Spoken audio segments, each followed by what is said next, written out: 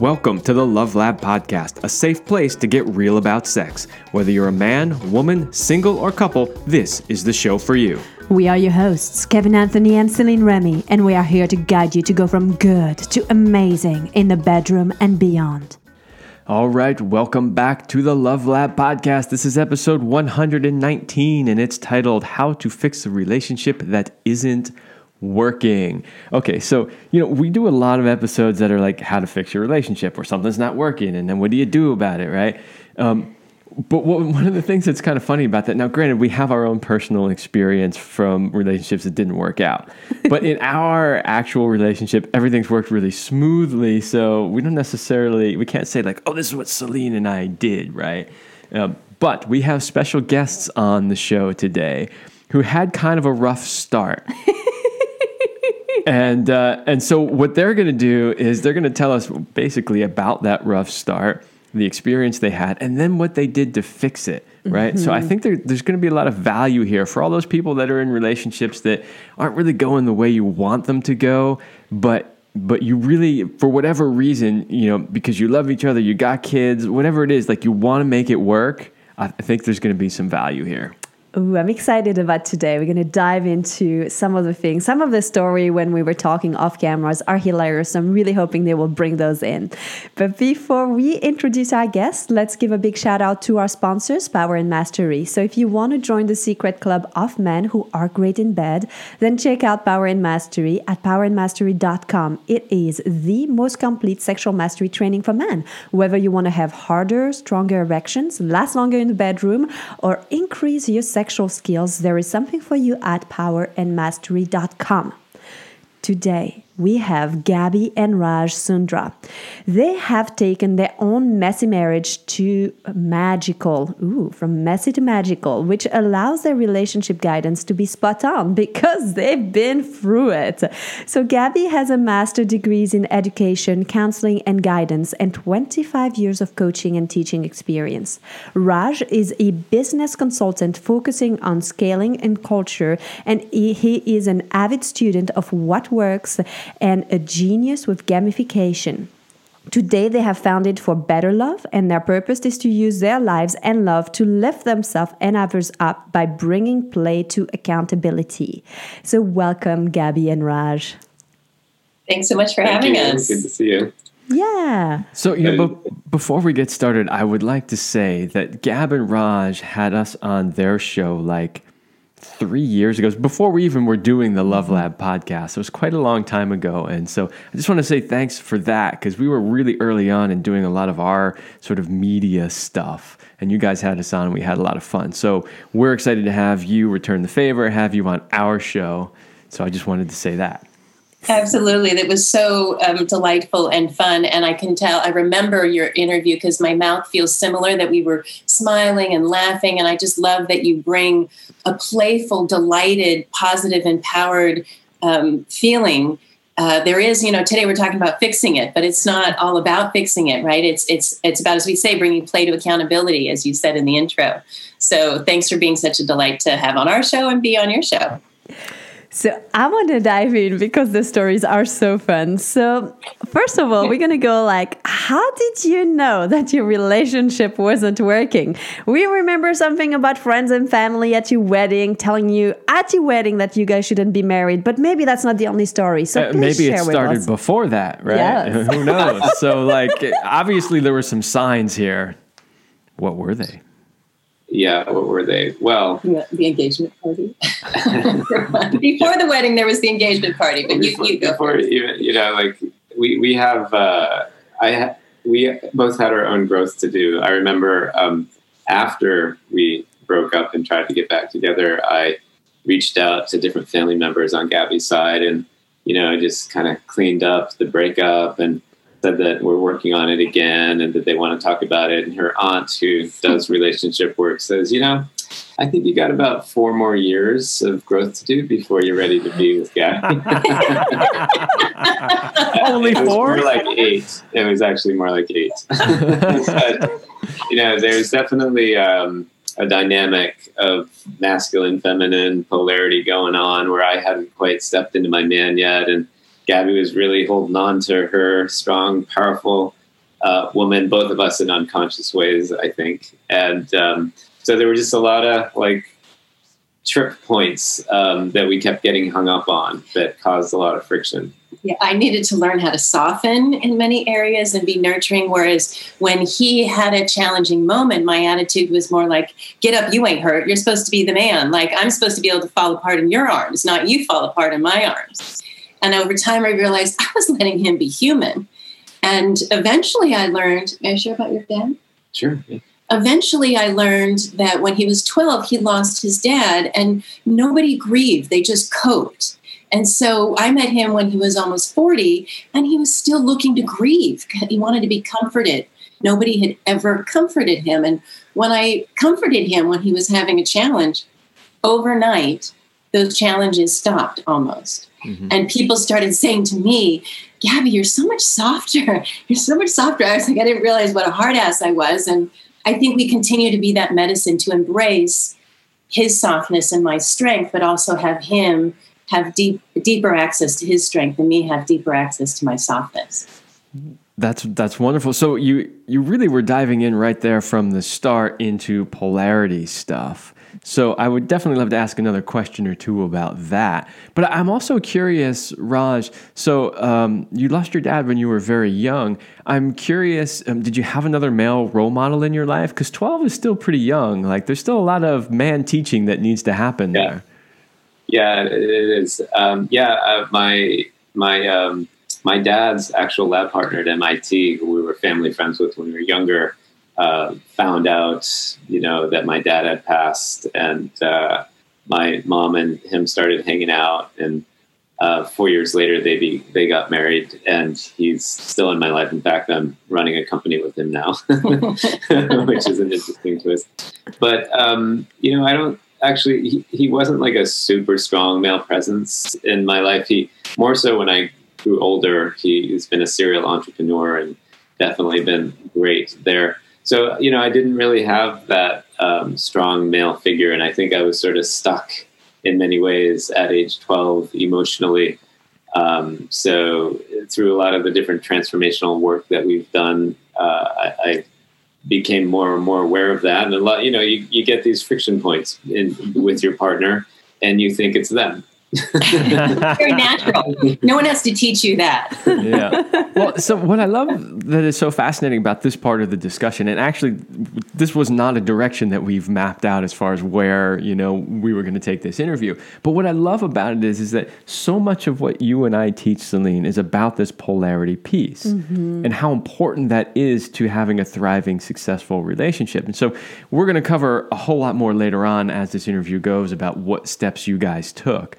But just to make the point now, right from the beginning, that one of the big steps that you took was correcting that polarity, right? Where Gab, you had to kind of ease back into your feminine a little bit, and Raj, you had to kind of step up into your masculine a little bit. So that is a huge piece.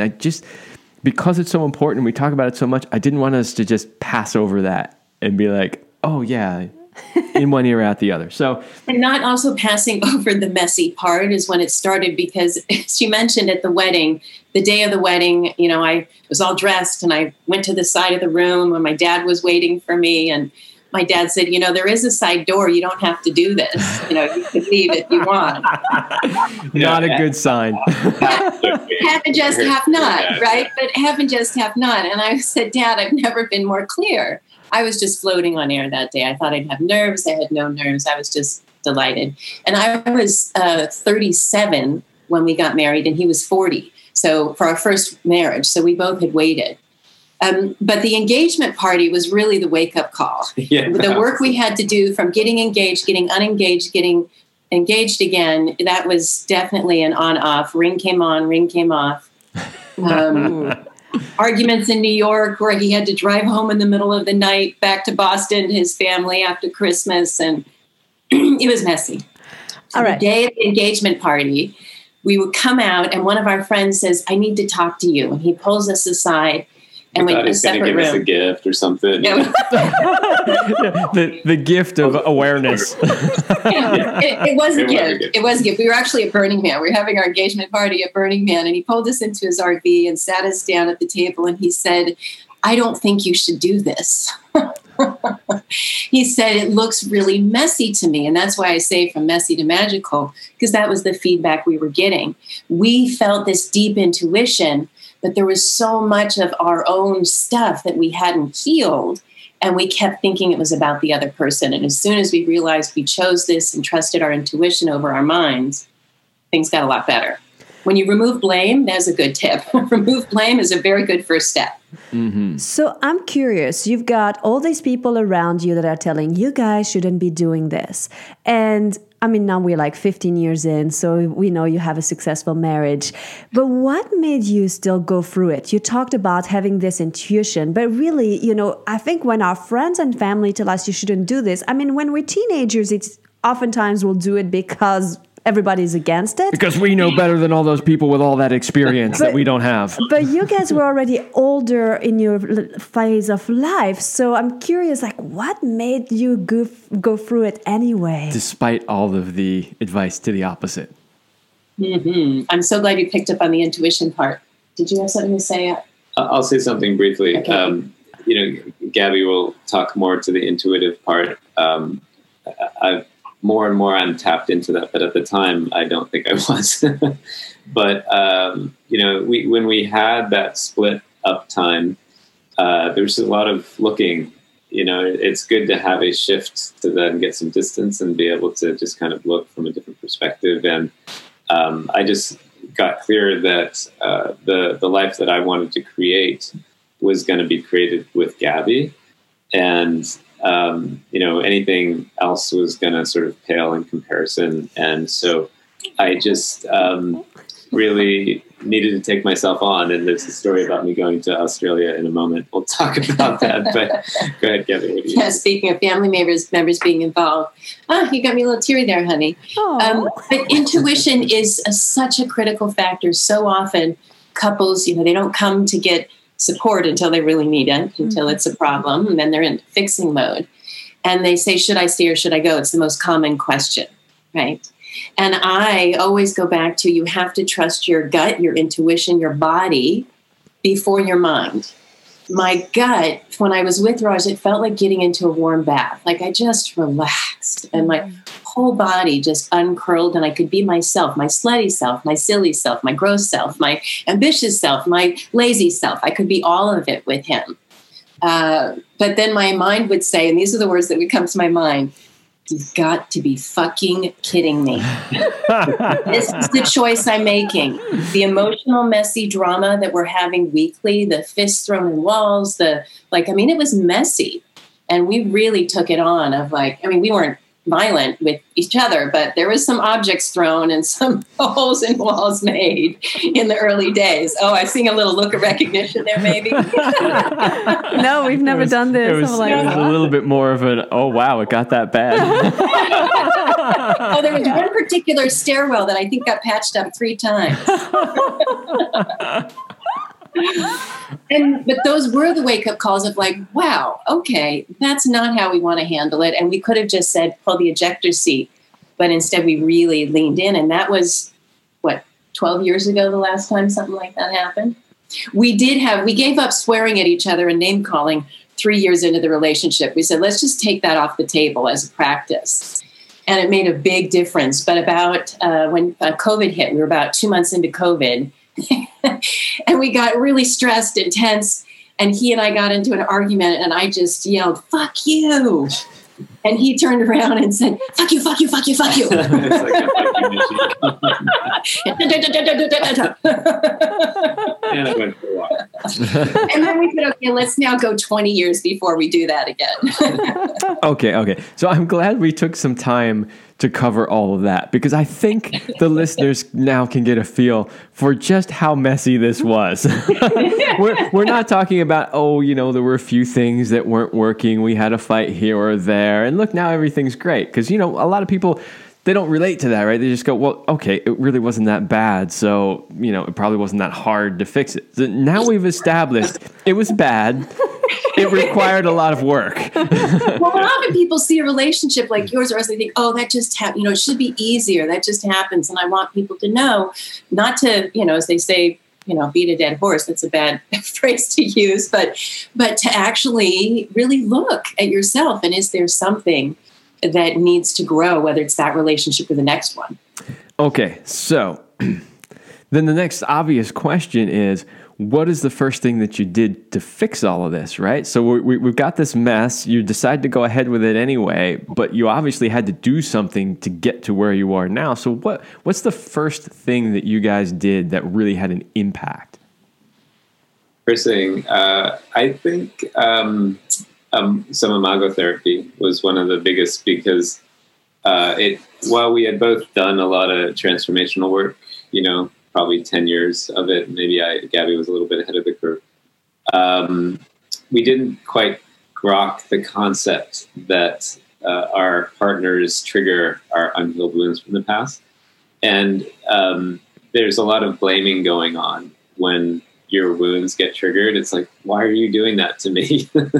If that's like the language in the background, like, this isn't the right person if that stuff is coming up. Mm-hmm. But, through Imago, we really got to learn kind of this formulation that we choose people in romantic relationships that trigger our unhealed wounds, but don't have any capacity to heal them. And so we just started like owning our shit. That's the technical term. Own your shit. Imago therapy or own your shit. Take your choice. Gaby asked me when we renewed our vows, I think we both shared, at year 10, what was one of the key things that we've learned. And mine was, when I'm absolutely sure that I'm right, I know that I'm not. Ooh, this is powerful. Okay. This whole, shift of frame of like, wow, I'm bringing that into the equation here. And of course, they're doing something to trigger it. But until I get my side of the street cleaned up, there's nothing really I can do over there relationally, because it's just blaming and not taking on yourself. So that was one for me, one big thing. That was huge. Yeah, the elimination of blame. I would say the other, I mentioned before, trusting your gut over your mind. And then it's very powerful to choose. We chose and we created a container. And when we got married, we meant it. And we created 12 wedding vows, one to focus on each month to keep those wedding vows alive. We talk about bringing play to accountability. You said in our intro, and it's all about getting clear on what do we want, not like wait till we don't have what we want and waste our energy on complaining and blaming and creating separation, and have practices to say, what is it that you want? What is it that I want? What do we want? And every day, how can we remind ourselves of that and get closer and true up to it? So those, I think, are the big choices, is trusting your gut and choosing. I love that you're bringing up like that you chose and you wrote your vows, and it wasn't just like, oh, a lot of people think it has to be spontaneous and, whether it's with sex or relationship, and if you go into planning, then it's going to take the magic out of it. But what you are really saying is that by taking the time to dream things up and be like, this is how we want to feel, this is the kind of energy we want to cultivate in our relationship, and writing it down, you committed to it. You chose to show up every day to this level of energy and commitment. And that's what started, I believe, the transformation probably into making you that person you knew you were or you could be, that you weren't quite just yet in that moment. You said that great word of cultivate, right? We cultivate a couple culture. I like alliterations too. We like being playful. But I love that word, because that's what we're doing, is really just, a culture in a company matters, and a culture in your relationship matters, and you're going to have one way or the other. For me, I often say my willy-nilly is like a lazy, selfish, bitchy person. Left to my own devices, that's where I will go. So it's my intention to practice being compassionate, considerate, patient, calm. That doesn't usually happen on its own. So go ahead, Raj. Yeah, I don't know. Maybe I have it wrong, but again, if I think I'm right, maybe I'm not. But somehow in our culture, it was like decided that if it is nice and romantic and easy, then that's the right relationship, and if it's not that, then it's the wrong person. But anything, I haven't seen one thing in life that just like the magic is like that you get introduced to it or the idea comes up, but to cultivate anything, again, going back to that language, it takes something. I don't know of anything in life that just happens that we as humans, like nature does it all the time, but we as humans, we don't make things awesome just by circumstance. We actually have to get clear on what we want, transform ourselves to actually live into that. And there's just this cultural norm that got established that it's like the movies. You meet the person and it's perfect. It shouldn't be this hard is what we hear all the time. Shouldn't be this hard. It's all those fairy tale cartoons, right? I won't say which company's responsible for that, but all these fairy tale cartoons about how two people meet and all of a sudden it's amazing and everything just works out happily ever after forever, right? Like, yeah. So you bring up a good point that is unrealistic, and that just because you don't experience that right from the beginning, or at least most people don't, some do. But if you don't, that doesn't necessarily mean that it's all wrong and none of it's going to work. And that as long as you take the time to, one, do the personal work yourself, and two, to invest in the relationship, that you can still have a thriving relationship. And I just want to reiterate one more time, both of you have said the same thing, which is that you really had to do your own personal work. And I really wanted to bring that up for the listeners too, because I think a lot of people sometimes they get this idea in their head that, well, she needs to fix that thing, or, well, yeah, he better figure that out, right? You know, and it's the idea. Or ultimatum, XYZ. Right. And it's the idea that, you know, I forget the exact phrase you used, but it was something about, you know, cleaning your own house first or something like that. You know, like you got to work on your end of it all the time. It doesn't mean that they don't have stuff to work on too, but you definitely got to work on your own side of things. And Raj, the last thing that I want to say is you mentioned something, actually you said it twice, about when you really think that you know that you're right, that's probably when you're not. And you know, so that might sound to some people like, well, he doesn't really trust his intuition or whatever. But what I hear with that really is that anybody that has an open mind should always be questioning even their own beliefs, right? So, and this goes for anything in politics, right? Like we have this crazy politics stuff going on right now, and everyone's like, I'm right, I know what's happening, right? But instead, you should be going, I'm pretty sure, I think I know what the truth is. But I should be open to the fact that I could be wrong, and I should look at both sides of it to confirm that I actually am right. And that's kind of what I hear when you say that. When you are 100% sure that you're not even going to look at anything else, that's probably your bias getting in the way there, right? So I think, go ahead. Yeah, and I totally hear you. Are you okay? No, I just had something in my eye. I got it. Thanks for checking. You're still not crying. We have this thing where we're watching. I'm not crying. I've been fortunate enough to, and somewhat oddly, work with your dad as one of my primary coaches. He was Osho's attorney and has done 40 plus years of every kind of personal work modality. And just one of the things that I've really, you know, his focus is around consciousness and, you know, being able to watch your identity. And like the identity is always trying to be right, like, you know, because it's just it calms the ego down, you know, it reduces fears and things of that nature. So and I am a 9, like on the Enneagram scale, and I kind of take everyone's perspective into account. And I've learned that I both need to use this tool that we talk about, inquiry cures judgment. It's like one of the most valuable tools, because often when we're right, we're judging, and it's not like a clean right, it's like a judgment, and then we're attached to that judgment. So I'm always looking for how can I inquire and just expand my awareness so that what I'm doing is more educated than just driven by my lens of identity in my past. Yeah, that's the relationship mantra we created, is inquiry cures judgment. So if we find ourselves in the grips of judgment and being right, we just say that over and over again to ourselves until we can start asking questions. So tell me why you have that experience. Yeah, and there's a lot to be experienced or uncovered when you're sure that you're right. There's just a lot more there. So thank you for inquiring on that a bit more. It's an interesting thing, you know, for men anyway, to work on for sure.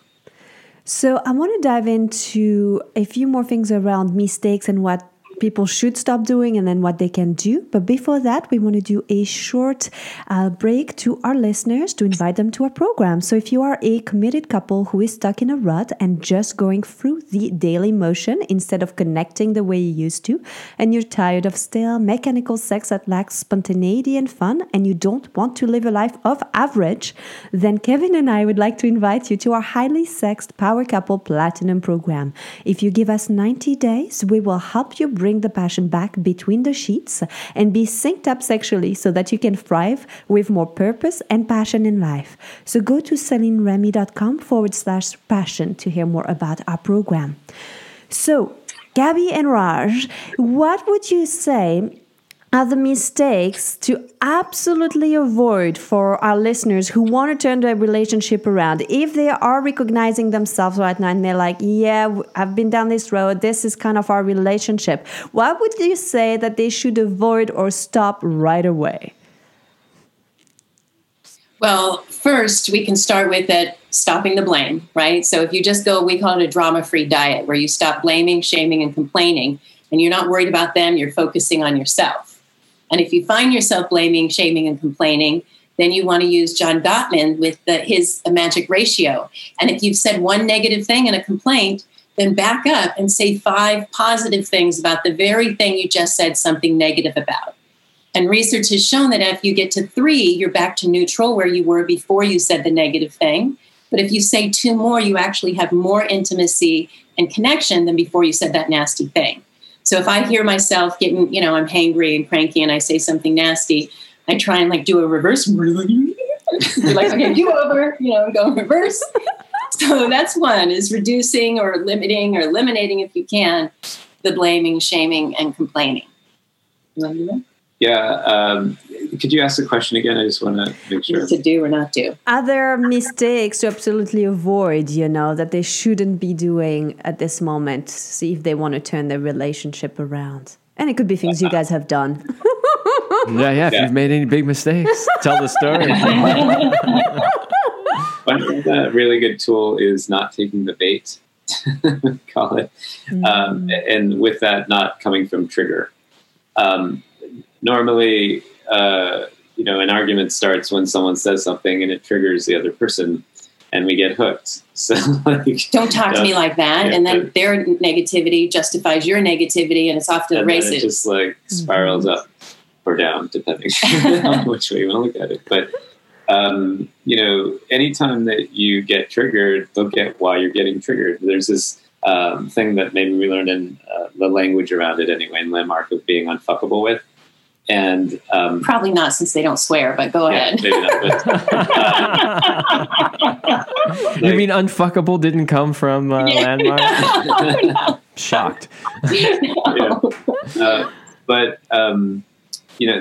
is the origin of most fiction points, is that there's a trigger, and then we engage around the trigger from egoic, identified, unaware place that's wounded and survival strategy oriented. And that goes absolutely nowhere. And it just keeps building up this plaque, this relationship friction that, Gaby does these great sessions of venting for victory. And what she does is give people the space to clean all that plaque out. Get the uglies out. Can be related. I just ran a coaching call with one of my clients, and they were upset with each other. And I'm like, hold on here. We're totally coming from trigger. We need to clean this up. Get clear on what's yours to own, and then build what you want. Don't build from trigger and upset and blame, shame, and all that. Can I add something to that? So we have another little mantra. I like little memorable mantras, because when you're upset, you can't think, and I can't think of theories or this or that. And so one is create connection before resolving conflict. Yes. And so often we're trying to resolve conflict from in conflict.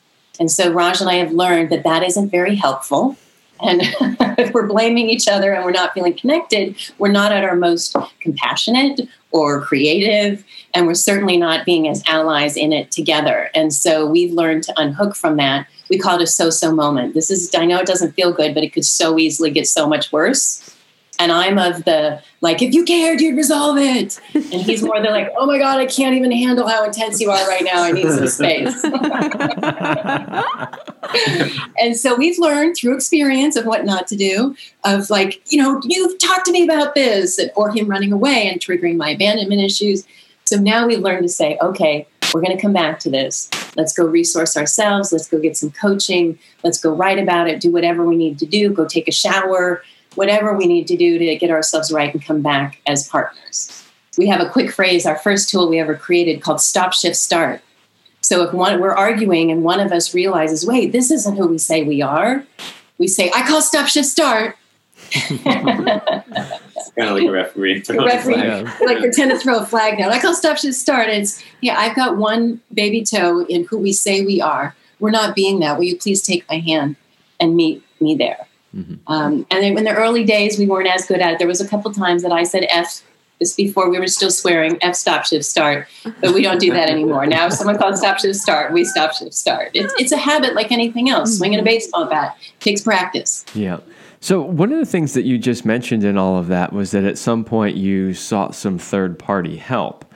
So this is a question that comes up with a lot of couples, which is like, should we try to solve this on our own? Should we get help? What is the right point in time to actually seek out that help? Like, should we wait until it's a complete disaster? Should we do it beforehand? So what are your guys' take on that? I mean, obviously you do coaching much like we do.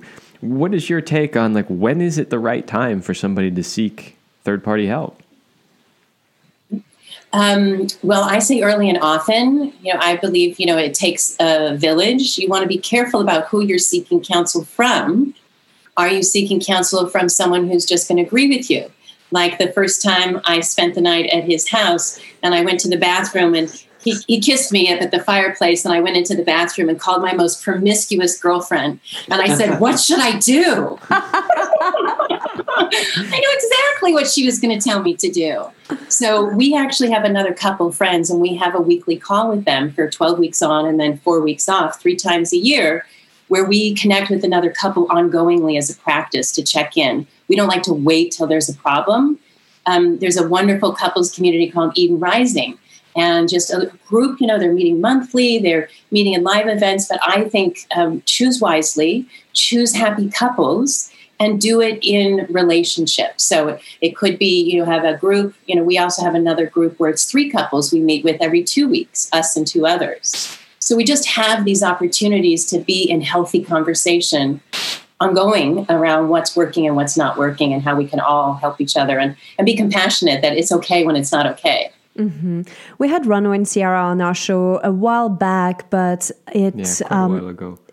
I can't remember. We'll put the show into the show note, which episode it was, if you are interested in hearing more about what they offer with Eden and some more games and things that they offer for their relationship. But I'm curious now. I want to bring it to the present. And here you are, all of these years later, 15 or so years, and you have a thriving relationship. What do your friends and family have to say now? Not only friends and family, we actually get stopped on the street. We had someone stop us, not this year, but stop us and just start writing a song about us on the street. So we went, I'll often say that we went from that couple, like, oh, you're going to invite that couple. You don't know what's going to happen. Like they could just bicker at the dinner table and the whole party could just be awkward, right? To more of the it couple of what is it about you? We hear that all the time. What is it about you two? So there's definitely that shift. So they've noticed, and that's why we do relationship work, because they came to us and said, you need to do this. Look, you need to tell people what you've done. And that we did it. We spoke at a friend's wedding at a seminar, and 5 different couples spoke, and everyone was laughing hysterically when we spoke. And we weren't trying to be funny. We were just sharing authentically. And from that day forward, people said, you need to bring this out there. So that's what our friends and family are saying. I think that a little story. We're looking for a home right now to buy. And it's funny because I found the House Hunters music on my phone and I'll play it in the car. But, we want different things. I think we want the same thing, but we see a possibility in one property or not. And we found one place that Gaby thought had a lot of potential. I thought it needed too much work, and there was a little bit of friction there. And so he pulled out his phone. Well, the thing that I'm getting to funny. Is that I said that I'd go look at the property again because I couldn't clearly articulate what it was that I didn't like about it. And Gaby's mom, we're staying with her parents right now in COVID, and she said, "You're so sweet with Gaby, that you'll go up there again and look at the property." And, for me, it was just like, well, it's the right thing to do. I mean, but just that her mom sees that in our relationship, it's awesome because she can see what's possible, in relationship. And it's certainly a shift from probably how she saw us a decade ago, where I'd be like, I'm not fucking going to look at that. You're wrong. I'm right. So if you could give our listeners only one piece of advice to get their relationship working, what would it be? One piece of advice. You can each go. Okay, one piece each. Well, since I've said some of my favorites, I'm going to throw in one new one.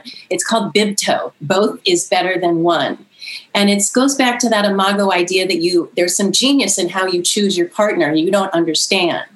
And so if you've chosen this person and your gut says yes, then accept that that's a genius choice and your partner is a genius in your life and you're a genius in their life. So when you have opposing perspectives, right?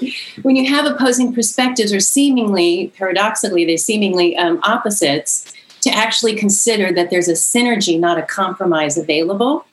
And we use that as an anchor that even when we think it's not true, every time we have an impasse, we say, let's bring Bibto to this. Where's the synergy, not the compromise? And again, that's about dropping being right. Mm-hmm. Yeah, I would say that your differences are gold. We get very stuck in what we think is right and how we like to do things. And it's the expansion that you can have as a human being by being in a committed relationship and really looking for the mutual happiness that it's like being in a personal growth workshop like your entire life. I mean, not in a negative way. For some people, that could sound like torture. Like for it, like learning lessons that have a great life. So if you're paying attention and using them, yeah. So just the whole thing of trigger, look inside, what is there to heal, and get to the point where that's not like, as long as it's like a healthy trigger and like someone's not like abusing you or cheating on you, things that. Well, I could just say it in 2 words. Be intentional.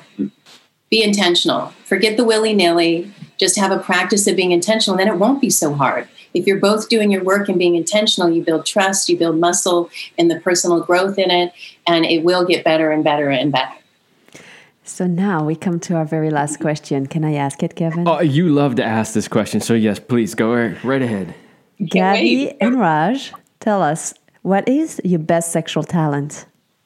Oh, good question for the Love Lab. About our own or about our beloveds? You can pick. Some couples say about each other, some couples say their own. So let us know before you say it so everybody knows. Okay, I'm going to say one about him. And that is that he generates, we call it best ever sexy time, a triple double, where it's a 10 for intimacy, a 10 for sexiness, and a 10 for technique. Right, like in basketball, the triple double, right? And Raj has a commitment. I know this isn't a specific technique, but his technique is to commit that every 90 days that we have a best ever sexy time. And just not that you can control that, but that we play, again, the intention that we play the game for that. So we know, like, we need privacy. We need a long period of time. So a few weeks ago, we went and rented a farmhouse for 3 days and did a little retreat, just the two of us. And we've been together 15 years and I'm 49 years old and I had the best orgasm of my life. And it was like 6 hours of on and off. It was all intimacy, but on and off intercourse, twice into the bathtub and out of the bathtub. So I think that is your best trait, honey, is the commitment and creation of that game. Best ever sexy time. Cool. Thank you. Yeah. I would say commitment also is Gaby's best. I thought you were going to say something totally different. Go Well, ahead. maybe I will. Okay. He had a look in his eyes. Yeah, I think we're on the same path. You can say anything you want on this show. It's explicit. I love that about your show. You guys do explicit better than anybody else. Yeah, it can become easy to start letting your sex life fade for whatever reason. You're too busy, you're upset with your partner, you're not attracted in that moment, whatever, the timing doesn't work out. But Gaby is relentless that this part of our relationship is awesome. And she gets all these card decks. There's this sex Jenga thing that we play games, right? She's always finding and creating and playing with making our sex life awesome. So I like to say points for props. I guess. Points for props. We play with toys and props.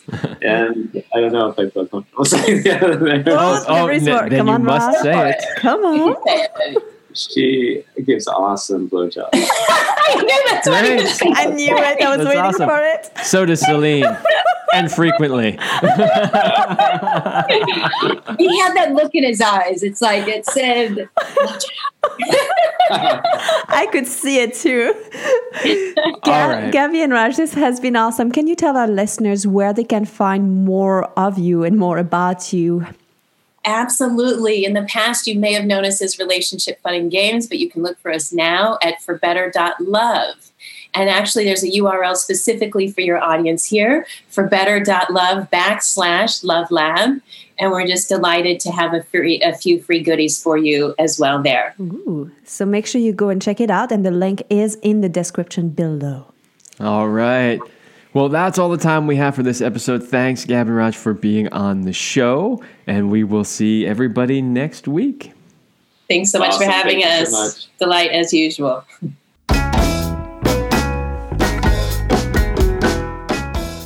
We hope you liked this episode of the Love Lab podcast. If you enjoy this show, subscribe, leave us a review, and share it with your friends. And for more free, exclusive content, join us in the Passion Vault at CelineRemy.com/vault. That's CelineRemy.com/vault. Thanks for listening. And remember, you're amazing.